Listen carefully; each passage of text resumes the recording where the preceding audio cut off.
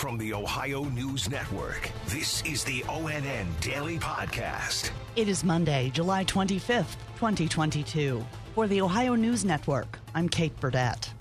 A Clark County Sheriff's deputy was killed during a standoff at a mobile home park just east of Springfield yesterday. ONN's Richard Solomon has the story. The sheriff's office received a 911 call that a woman broke into a home in the Harmony Estates.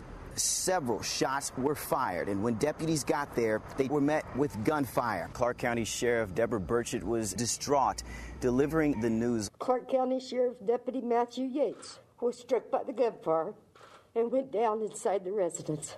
Deputy Yates was flown to Miami Valley Hospital, where he succumbed to his injuries. The sheriff did not say anything about a suspect, but did say there is no threat to the public. Richard Solomon in Springfield. Police say a man died after he was shot by a Cincinnati police officer after some kind of confrontation over the weekend. ONN's Dave James has more. Interim Chief Teresa Thigi told reporters the shooting happened shortly after 5 p.m. Saturday in a United Dairy Farmers parking lot in the Madisonville neighborhood on the east side. She said the suspect was taken to the University of Cincinnati Medical Center where he was pronounced dead. The officer was uninjured. Thigi said the suspect was with a gray sedan that had been reported stolen. She said a weapon was recovered at the scene. Dave James, ONN News.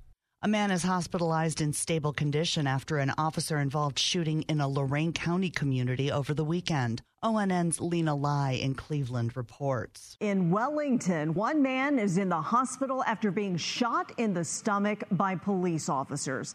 We're told the man was airlifted to Metro Health Medical Center. The shooting happened just before 7 o'clock.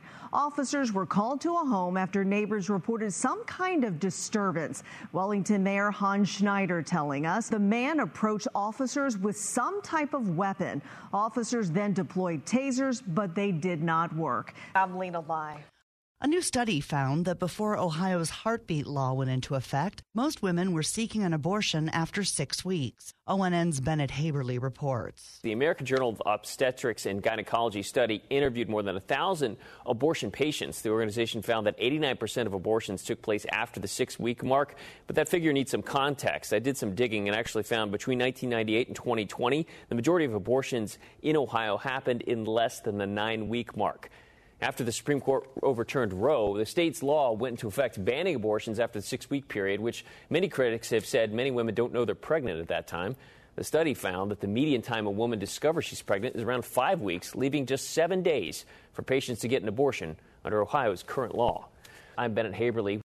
Cases of monkeypox are increasing globally and here in Ohio. More from ONN's Gabriela Garcia. The Ohio Department of Health is reporting 4 cases statewide. Meanwhile, the World Health Organization has declared the virus a global health emergency. It's why medical experts are assessing whether to declare a public health emergency. We have substantially ramped up testing. We have substantially ramped up vaccinations. We got to keep doing more, by the way. We're not done on that effort. We're going to do more of that in the days and weeks ahead. Right now, the CDC is reporting over 2,800 probable or confirmed monkeypox cases in 44 states, D.C., and Puerto Rico. And globally, there are more than 16,500 cases reported. I'm Gabriela Garcia. Because of the pandemic, this will be the first full-blown Ohio State Fair since the state's newest ride safety law went into effect. ONN's Dave James reports. Tyler's Law was named after Tyler Gerald, who died when a ride broke apart at the fair in 2017. Dave Myron is the fair's chief ride inspector. He says Tyler's Law focuses on metal fatigue and corrosion on rides. Tyler's Law also increases the number of inspectors that must inspect a particular ride and increases the number of inspections that happen annually. I can tell you that rides are safer because of Tyler's Law. Myron says inspections have been going on for a week and will continue daily when the fair starts Wednesday. Dave James, ONN News. The 167th Ohio State Fair kicks off on Wednesday.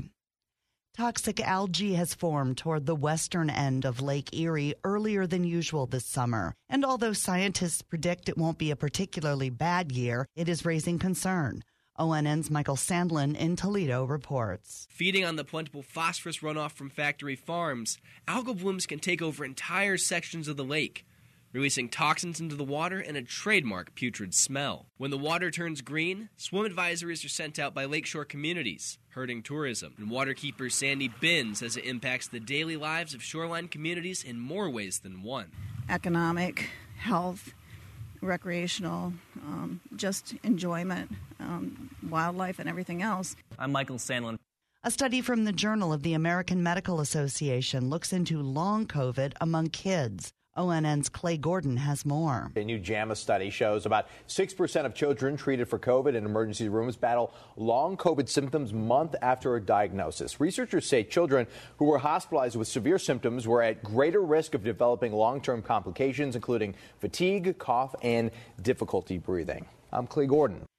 Family Dollar is recalling hundreds of products that were stored at the wrong temperature before being shipped to stores. Here's ONN's Angela Ann. The long list of recalled products includes sunscreen, cough drops, antiperspirant, soap, and more, shipped to the stores on or around May 1st through June 10th, according to the Food and Drug Administration.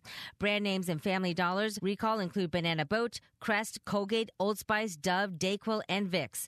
Family Dollar has not received any reports of customers getting sick from the products. You can get the complete list at FamilyDollar.com. Click on Product Recalls near the bottom of the page. Angela Ann, ONN News. Young adults are more likely than ever to be living with their parents, grandparents, or older siblings, according to a survey from the Pew Research Center. The survey conducted last year found 1 in 4 adults ages 25 to 34 lived in multi-generational homes. In 1971, it was just 9%. A large contributor to the spike is financial pressures amid rising student debt and housing costs. Special thanks to our affiliates, WBNS-TV in Columbus, WTOL-TV in Toledo, and WKYC-TV in Cleveland for their contributions to today's podcast. I'm Kate Burdett on the Ohio News Network. This has been the ONN Daily Podcast, a production of Radio Ohio Incorporated on the Ohio News Network.